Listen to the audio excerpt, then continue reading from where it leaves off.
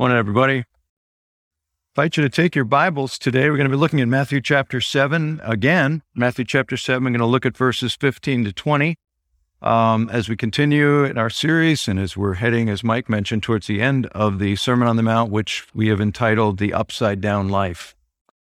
This morning, I want to start, before we read verses 15 through 20, just recounting an historical event.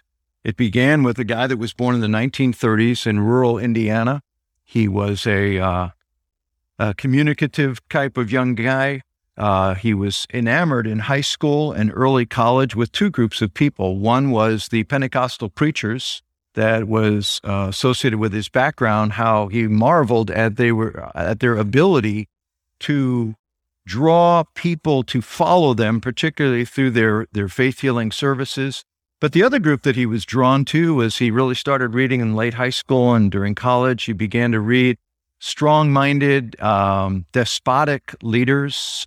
Hitler, read a lot of the Marx writings, other individuals of history, and was struck with how they were effective at getting people to follow them. And one of the things he noticed was one of the most effective way to get people to follow you was to get a common enemy and say, we're against this is destroying, whatever. And so he would rally people around that. This young man eventually started an organization many of you are very familiar with called the People's Temple. Jim Jones was his name.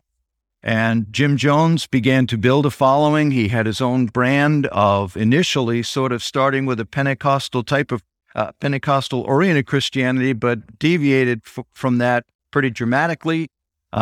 More and more became about him and about people following him, but also very socially involved.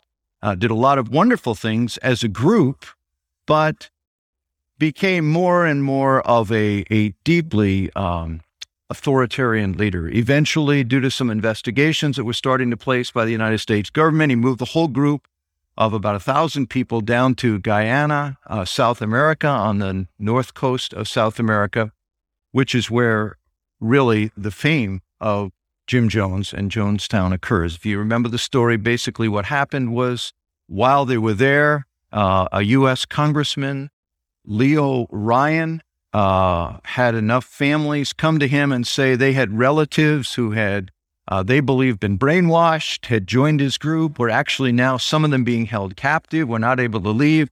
He got some media together and went in and visited the compound in Guyana, actually took some of the family members with him. And while they were there, a handful of people from the group asked to leave with him. It was quite upsetting to Jim Jones. And eventually what happened as the group left with this entourage of 15 or 16 individuals from the group, the People's Temple, they were actually, as they were boarding their plane, the gunfire came, they were gunned down. Leo Ryan and 4 others were killed. And that same day, November 18th, 1978, Jim Jones led the people in something they had practiced beforehand, a massed suicide. Some believe there was also murder involved because not everybody bought in, but they had everybody take the drink, which poisoned them. It took the life of 909 individuals, 1/3 of which were under 17. And this horrific, terrible story, which many of you remembered, it's where we get the phrase drinking the Kool-Aid from. And it's easy to be appalled at how easily people can be swayed to donate their life savings, to follow seemingly blindly a despotic, seemingly maniacal individual, to move to a country that none of them had ever heard of. And they seemed to be a bunch of crazies. But Tim Reiterman, who was one of the men that was with Leo Ryan, one of the media that was there, was wounded by the shots at the plane, but escaped running into the jungle, wrote a book. And in the book, he makes this statement: though Jones' followers would later be stereotyped as sinister, brainwashed idiots, Many were decent, hardworking, socially conscious people, some highly educated, who wanted to help their fellow man and serve God, not embrace a self-proclaimed deity on earth. Jonestown is frightening and heartening as an example of falling under the sway of the wrong influence. As we approach the end of the Sermon on the Mount, Jesus is presenting a series of comparisons. 2 gates, 2 trees, 2 foundations. They're all warnings. We looked last time at 2 gates. He said there are 2 ways, and if you want to, there he is talking about entrance into his kingdom. All the principles there of the Sermon on the Mount that are presenting what Jesus says life should look like for those that live as members of his kingdom, who have embraced him as Lord, Savior, King. And he says to actually enter into that relationship and to become a member, a citizen of my kingdom, he says, you will not enter through the broad gate. Rather, it will be through the narrow gate. So it was a reminder of the importance of understanding what embracing Jesus Christ really is and why most of humanity do not do it. This time, he talks about 2 trees. And he talks about here not the entrance into the kingdom, but rather to examine the evidence of those that profess to be a part of the kingdom, and also in living that life, to watch what influence you are coming under. Here's where he talks about false prophets. As we come to this passage, and the third one we'll look at next week is 2 foundations. He's talking about of a building. He's talking about the energy with which we live this life as citizens. Okay, 2 trees, 2 influences we're going to look at this morning. And now I'd like you to read verse 15 through 20 of Matthew chapter 7. If you'd follow along in your Bible, I'll read out loud. Beware of false prophets who come to you in sheep's clothing, but inwardly are ravenous wolves. You will recognize them by their fruits. Are grapes gathered from thorn bushes or figs from thistles? So every healthy tree bears good fruit, but the diseased tree bears bad fruit. A healthy tree cannot bear bad fruit, nor can a diseased tree bear good fruit. Every tree that does not bear good fruit is cut down and thrown into the fire. Thus you will recognize them by their fruits. Let's pray together, and then we're going to jump into this text this morning. Lord, we gather in this room, both those of us that are here in person and others watching online. God, we've already heard thousands of messages this week. We've got our own messaging that goes on in our own heads as we speak into ourselves with our thinking. We've heard it in media, we've heard it in conversations, we've heard it through the television. Just an astonishing amount of information. But there's only one thing that you tell us is designed ultimately to be a guide for our lives. And that's the scripture that we've opened this morning. So, Lord, we ask you to teach us. May we hear your voice. May we discern the other influencing voices that may be in our lives, that we can live as people that are called into your kingdom and live the unique upside-down life that Jesus offers to us here, in whose name I pray. Amen. We're going to look at 2 things this morning, fairly simple outline regarding the influence of false prophets. Number 1 is going to be why we must watch out for them, and secondly is how we recognize them. Now, I want to make this statement at the beginning, sort of a disclaimer, more of a note, I guess. It's easy to think of this passage when he talks about beware of false prophets to sort of individualize it or personify it in a person. For instance, it's easy to think, do I have a Jim Jones in my life that I'm listening to? Or maybe not the extremity of that, but who is the person that I'm listening to? But here's the thing. In the 1st century AD, when this was written, think of the medium of communication they did not have. They did not have cell phones or radios or TVs or books. They did not have tablets or social media platforms. They only had in-person communication, right? So the way that they would be influenced would be by individuals, by groups speak to a degree culturally, but preeminently, it would be teachers that were traveling around. And so for them, it really was individuals that were these false teachers. But for us, false teaching comes through innumerable platforms and venues. It is the influence of such that he's talking about. He's really saying, examine what is coming your way, what you're embracing, what you're applying your life towards. Can be an individual, but it also often is an amalgamation of a variety of things. So the first thing, why we must watch out for false prophets and false messaging. First of all, because they look and sound legit. You'll notice how they're described here in verse 15. Beware of false prophets who come to you in sheep's clothing, but inwardly are ravenous wolves. Jesus constantly calls his children sheep. John 10, he devotes the whole passage to talking about he's the shepherd. We're the sheep. One of the most beautiful pictures of and beloved pictures of our relationship to Jesus is he's the good shepherd. We are the sheep. And he says these individuals, this messaging comes looking legit.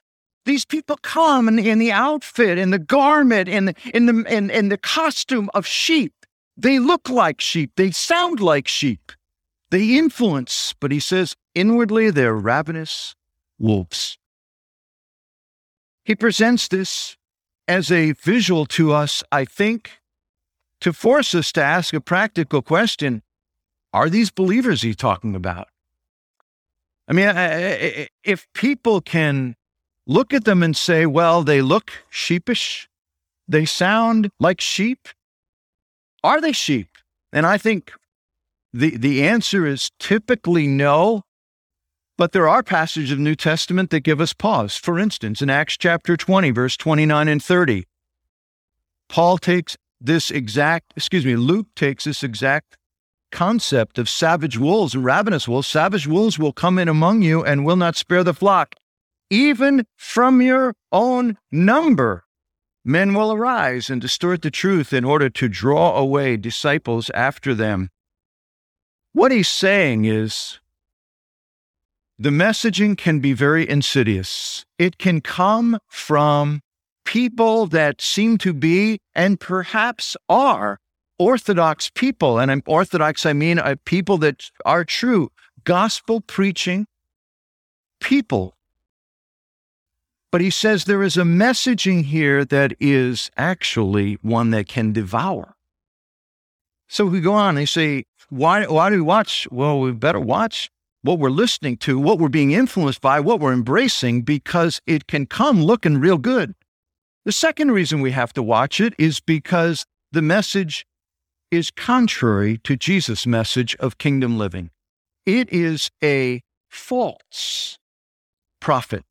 It looks good, it sounds good, but he says it is contrary. Now, why is Jesus saying this? I mean, it just seems like, man, we've had such a cool 3 chapters, Jesus, Matthew 5 through 7, all this profound teaching. And then you end in kind of a downer. False prophets, devouring ravenous wolves. Why is he doing this? He's saying it's going to be easy to be influenced away from this upside down life thinking. The default mode of your flesh is always going to be moving towards the false teaching, whereas the Spirit is going to be constantly trying to prompt us towards the teaching of Matthew 5 through 7 of what kingdom livers are to live like.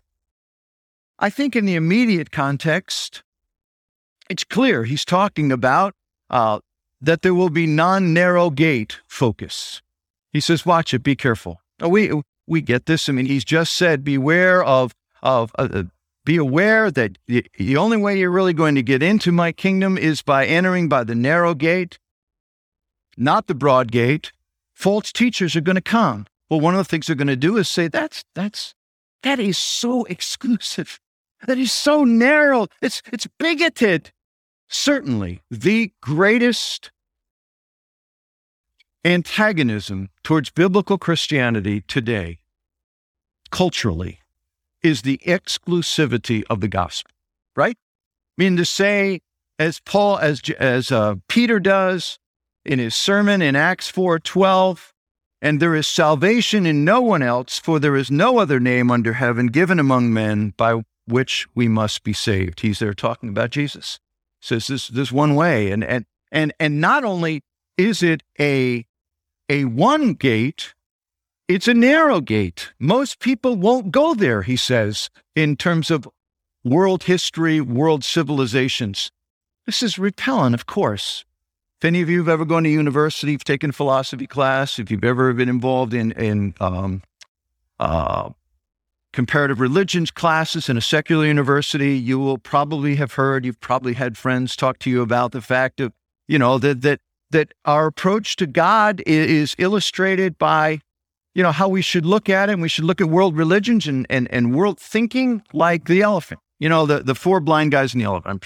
Many of you have heard this illustration. I've mentioned it before. Basically, it's just a picture of this that says, four blind guys were brought to describe an elephant. They'd never seen an elephant before. They were brought up. They were brought to the elephant. And as they were brought there, they said, would you just touch the elephant and then describe him for us? And the first one handled his trunk. And so he describes the trunk as this long, soft, gooey thing. I've actually not ever felt an elephant's trunk. Probably have picked that up by now. The second guy comes in and he is led to the elephant's leg. And he says, wow, it's like a tree, an elephant is a tree. It's this big, massive thing. And it feels like there's muscle in there.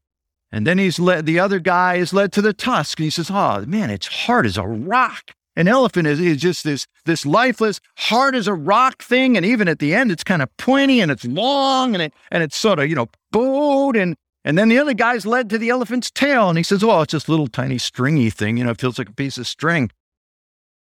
Who's right? They're all right. They're all describing the elephant, right? But they only have part of the story. And this is the picture of a pluralistic mindset that says there are all kinds of ways to God. There's all kind of paths going up, and just like no one can say, I've got the whole picture, I see the whole elephant, and this is the way to God, and it's the only way. And you Christians, not only you say you're the only gate, you say it's a narrow gate that a lot of people won't even go there. It's so exclusive. It's so narrow-minded. Here's the thing.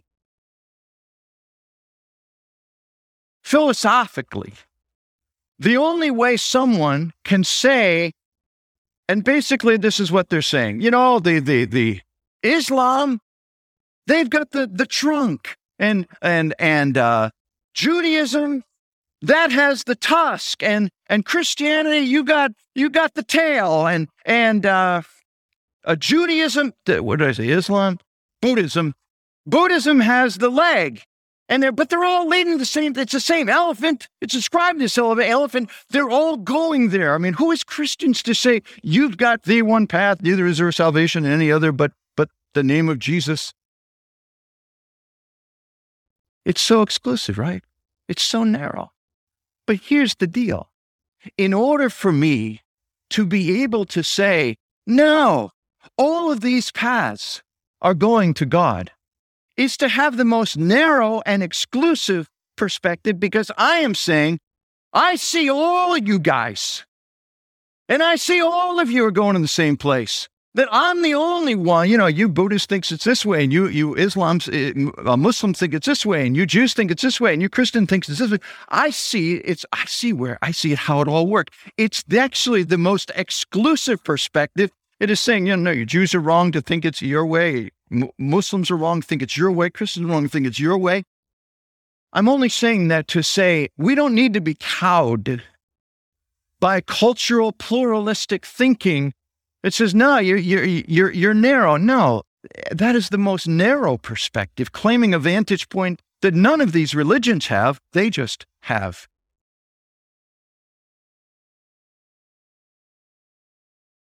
But Jesus is reminding us here, there's going to be insidious teaching all the time. That's always going to question the narrow gate. Another thing he talks about is the hard road. He said this last time. We looked at verse 13 and 14, the hard road, where he said part of this road of following as a member of his kingdom is going to involve suffering. The word there is affliction. It actually means to be pressed, as I mentioned last week, like pressed grapes. It's going to be a road of affliction. There is teaching in evangelical Christianity that would say suffering is wrong. Suffering, it cannot be viewed as part of the Christian experience. If you're suffering, it's because you're sinful, that you're not living by faith. I don't usually term specific things, but I feel the proliferation of this is pretty prominent. The prosperity gospel is saying, name it, claim it, anything you want. God's goal for you is to be wealthy. God's goal for you is to be sickness-free. God's goal for you is to not have affliction.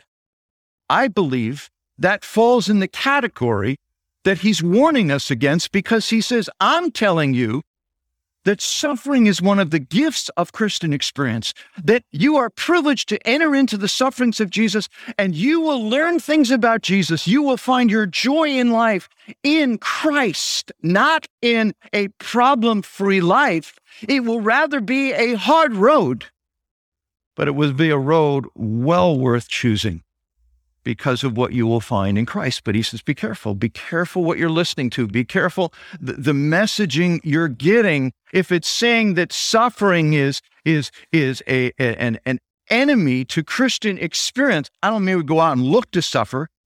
I'm not signing up for that class. But I am saying that can be part of what is influencing us to think wrongly Christian experience. Just a couple of other examples. A life of dependence and humility. This is the whole focus of the Sermon on the Mount. It is teaching that prompts believers to feel that they can live the principles of the Sermon on the Mount in their own strength, which is contrary to the very foundational principles of the Sermon on the Mount. He starts with these two statements in the Beatitudes. Blessed are the poor in spirit. It meant begging poor. What is he saying? He says, you enter the kingdom with the reality that I am desperately broken, that living the Christian life is not hard. It's impossible for anyone other than Jesus Christ. And he says, any teaching that causes you to be stirred up, that I got to be better and I'd be a good witness, and this is all about me getting it right, and now I got to do the list, and it stirs you up pridefully to move forward. He says, that's teaching that is contrary to what I'm talking about here.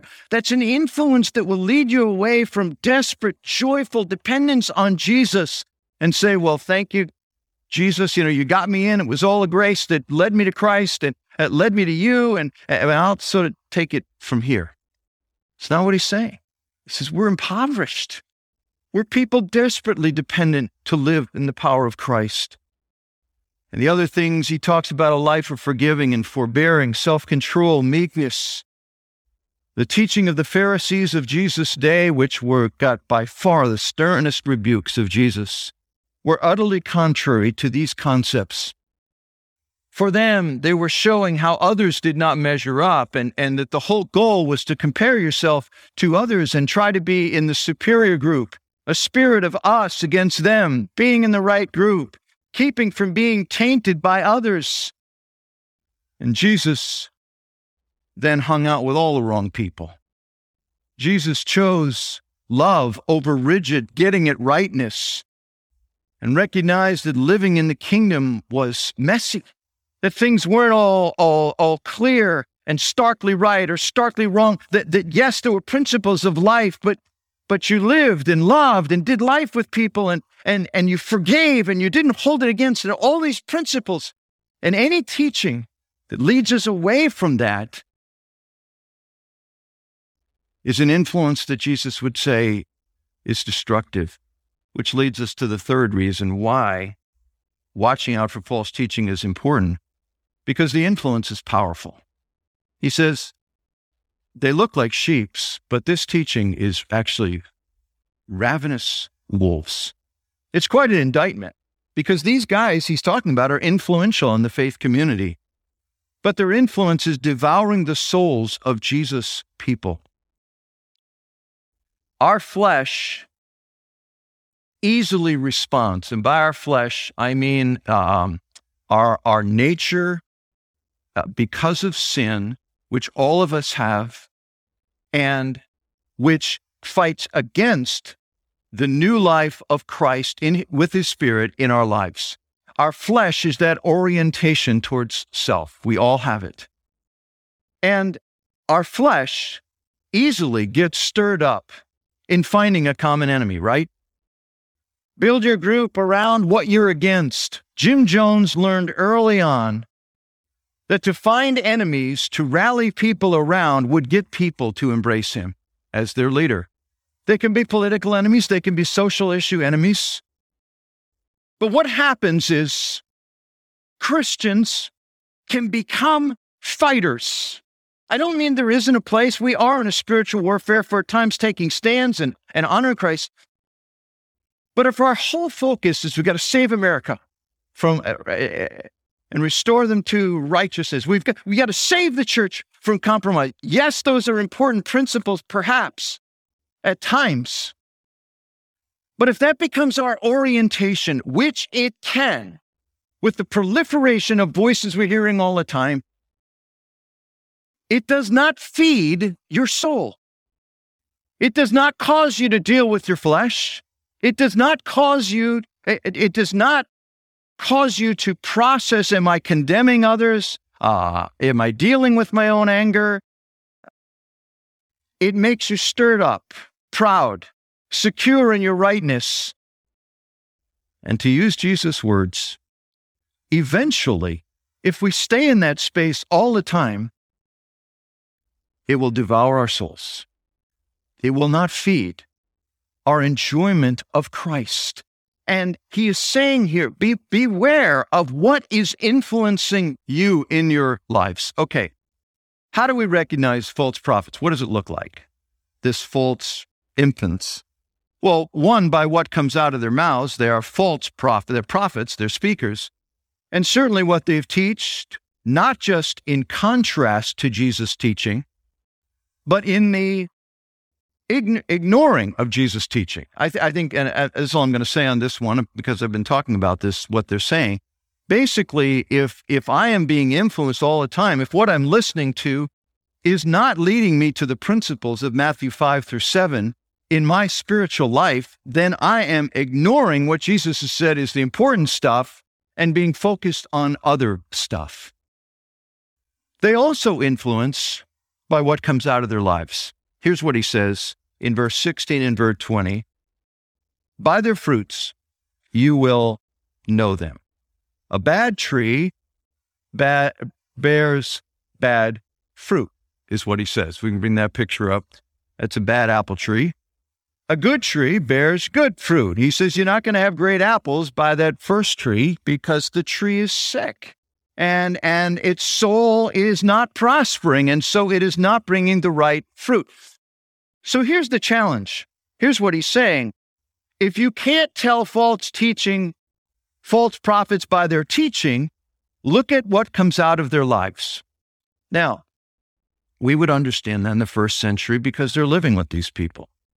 How do we do this today? I mean, how do we, are we supposed to be, anybody that I hear do a sermon, I'm supposed to read their whole life story. I'm supposed to, ask his wife, would you please, how do you feel he's following Jesus these days? What's coming out of his life at home? Obviously, we can't do that. What we're getting influenced by our news broadcasts, live streams, books, radio speakers, podcasts, a lot of people we don't know. So how do we know what the fruit of their lives is? Here's what I think the answer is. You don't, but you can see what the fruit in your life is becoming. Jesus said it this way, the student is not above the teacher in Luke 6:40, but everyone who is fully trained will be like their teacher. So I don't know what's going on in somebody's life that, the CNN broadcaster or a Fox broadcast. I don't know. I don't know what's going on. And I mean, more commentators. I don't know what's going on with this radio preacher or this podcast. I don't know. But I do know, if I'm honest, what it's doing to me. And he says, examine the fruit that is being produced, because the student will be like the teacher. So in the New Testament, there are some clear characteristics that come out of the life of false teaching. And I'd like to share three, and I'm going to move them fairly quickly. But basically, he said, if you want to look at somebody who is as a false teacher, who is influencing with false teaching, whether he's wearing sheep's clothes or not, he said, you'll see these characteristics and they will tend to become yours as well as you are imbibing this teaching. All right, so what are the three things? Number one, as you listen, you will tend to see in yourself or in them greed. Ezekiel, and these are illustrative passages I'm using. Ezekiel 22, I think I have it up there, 25 to 29. The conspiracy of her prophets in their midst is like a roaring lion tearing the prey. I'm going to read it this way. They have devoured human lives. They have taken treasure and precious things. They have made many widows in her midst. Her princes in her midst are like wolves tearing the prey, shedding blood, destroying lives to get dishonest gain. The people of the land have practiced extortion and committed robbery. In this passage, the teachers are stirring, and they said the heart motivation is greed. And the result is the princes are becoming greedy. The people are becoming greedy. It's stirring up an atmosphere of avarice and covetousness and discontentment. The spirit of the Sermon on the Mount leads to contentment. The spirit of false prophets leads to discontentment. The spirit of the Sermon on the Mount prompts towards generosity. The spirit of the false prophet is towards selfishness and covetousness. The dangers of gospels and teaching that focuses on how God wants to prosper you, God wants to bless you, God wants you to be rich, is it does not stir up a spirit of contentment and generosity. It stirs a spirit of greed and contentment and entitlement. The love of a life of comfort, hatred of a life of difficulty. But there is a spirit of greed. There is a second characteristic, he says, that comes with false teaching or false influencing that we can imbibe into our lives. Secondly, it tends to advance self. He says this in Acts 20 passage. He's talking to the people at Ephesus. Paul says, I know that after I leave, savage wolves will come in among you and will not spare the flock. Even from your own number, men will rise and distort the truth in order to draw away disciples after them. Here's what he says. He says, you will know these are false teachers because they're actually leading people toward themselves. That it's about them. It's not ultimately leading towards Christ. That you become their followers. Now, how? How does that happen? I mean, in the church at Ephesus, how does it happen that these believers, that Paul spent more time discipling than any other believers? He spent more time in Ephesus, over 3 years, than anywhere else, by far. And how are they going to be influenced to follow guys that actually they're so enamored with that it's leading them away from Jesus and towards the teachers? The same way it happens for you and me. They give us what we want. They speak to something within us that causes us to be drawn. We all want to be greater thans, right? Mathematical. Nobody wants to be with the arrow pointing our way that I'm a less than. We all want to be over here on the greater than side. We can be very generous, hearted, greater than, but as long as I look good, as long as my body shape is better than the guy I'm working out with next to me, everything is good today. Long as my house is a little nicer than my sister's house or my brother's house or my sister-in-law's house, whatever it is. We love being a part of a group that's winners. We love being a part of the group that's right. We love being a part of the group where we get it. It's why in Corinth, Paul writes to the Corinthian believers, and he says, what are you guys doing? You're saying this. He says it in chapter 1 and chapter 3. You're saying, here's the group, and it's all divided, and some say, we're of Paul. He's our guy. And others say, no, we're of Apollos, this great Greek preacher in the church. Others say, we're of Cephas, which was another name for Peter. Well, and Paul says, what are you doing? He responds to them, and he says, in 1 Corinthians 1, he says, who is Paul? Who is Apollos? Who is Peter?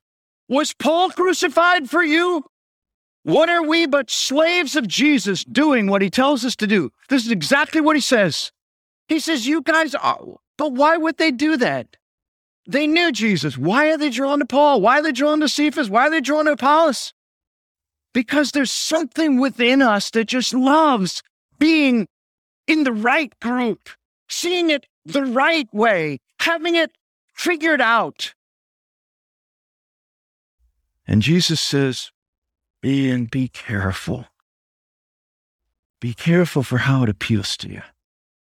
That there is that desire. It's why Christian movements are so dangerous. Because we flock to them because we want to be a part of the right group and it's secure there. And we want to be in the right church. We want to be in the right denomination. We want to be in the right, what's going on.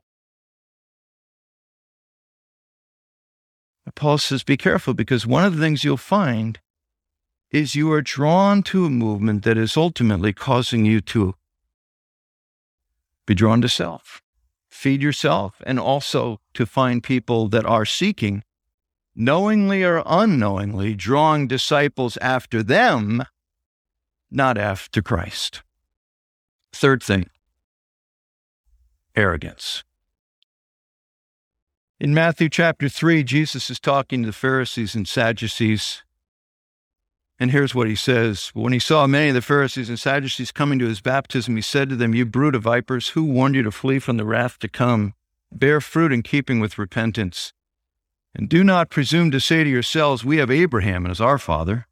For I tell you, God is able from these stones to raise up children for Abraham. The word presume here is used in the Oxford Dictionary definition.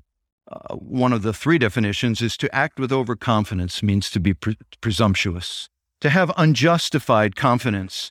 The false prophets, he says, you Pharisees, Sadducees, you have an inflated view of yourselves. You presume because your ancestors Abraham that you're the chosen few and you're in and others are out.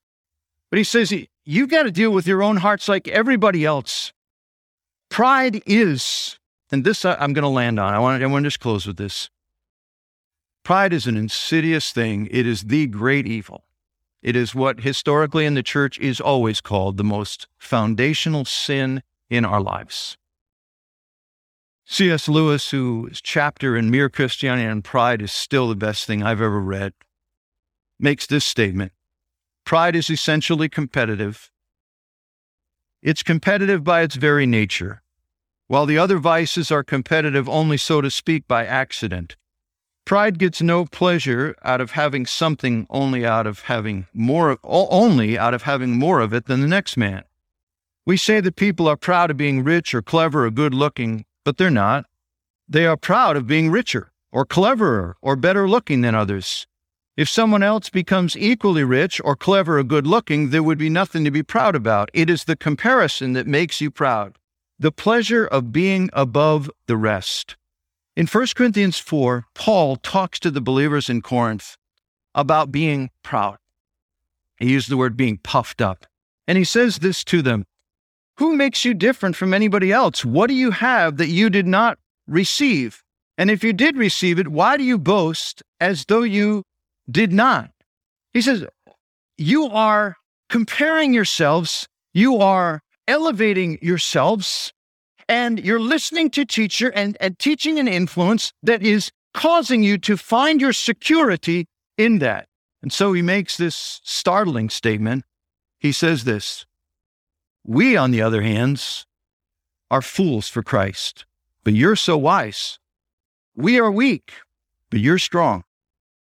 You are honored, we are dishonored. To this very hour, we go hungry and thirsty. We're in rags, we're brutally treated, we're homeless.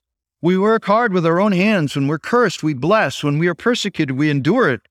When we're slandered, we answer kindly. We have become the scum of the earth, the garbage of the world, right up to this moment.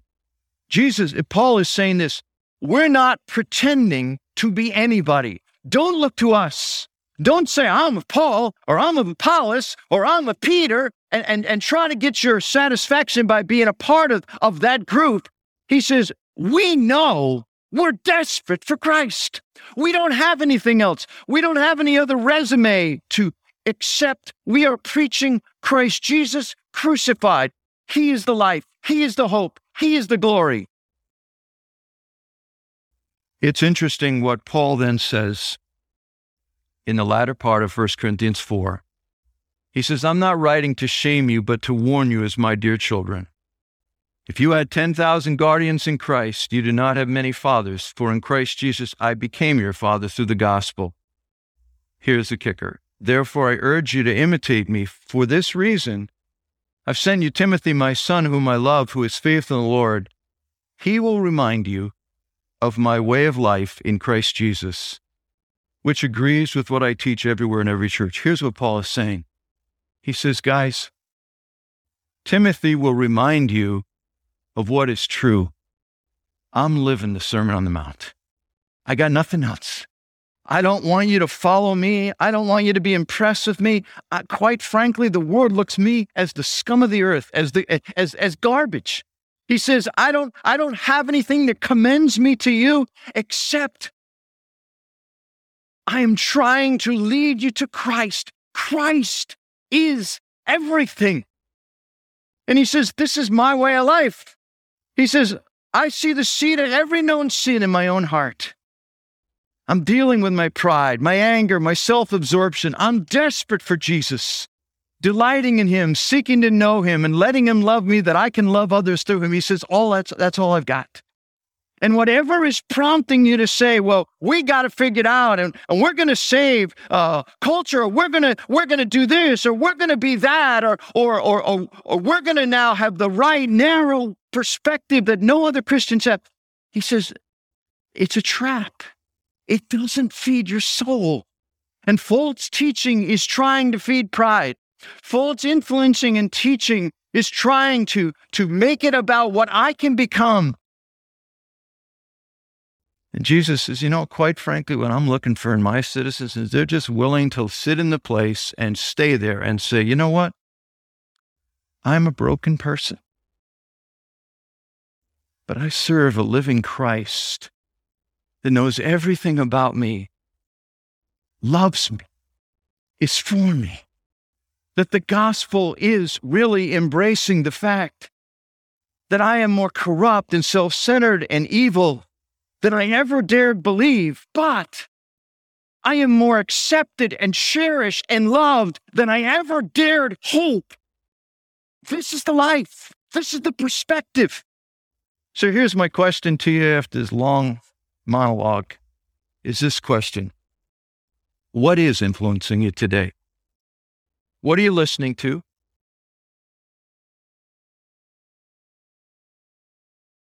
Is it making you a gentler person? Is it making you kinder? Is it making you more in love with Jesus? Is it prompting you to go inside and deal with the insides, or is it all the battles without? Is it causing you to allow Christ to change you? Are you more in love with Jesus? Is it making you more winsome in your witness because you are at peace in a restless culture and a restless workplace, but your soul is at peace?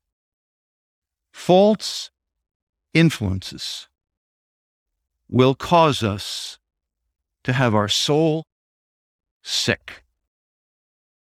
And Jesus is just saying, come on back.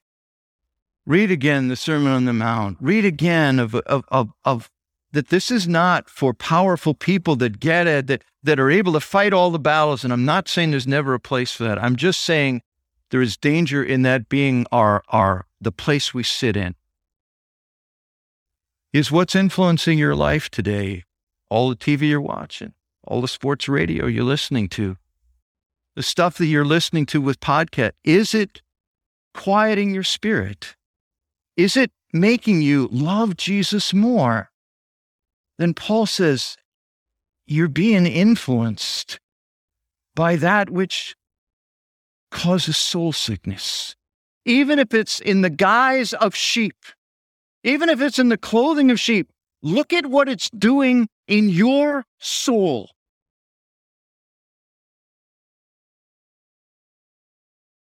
And then turn to that which will bring health and healing in Christ. Lord, we pray I pray that you would speak into our lives however you want to with this sermon.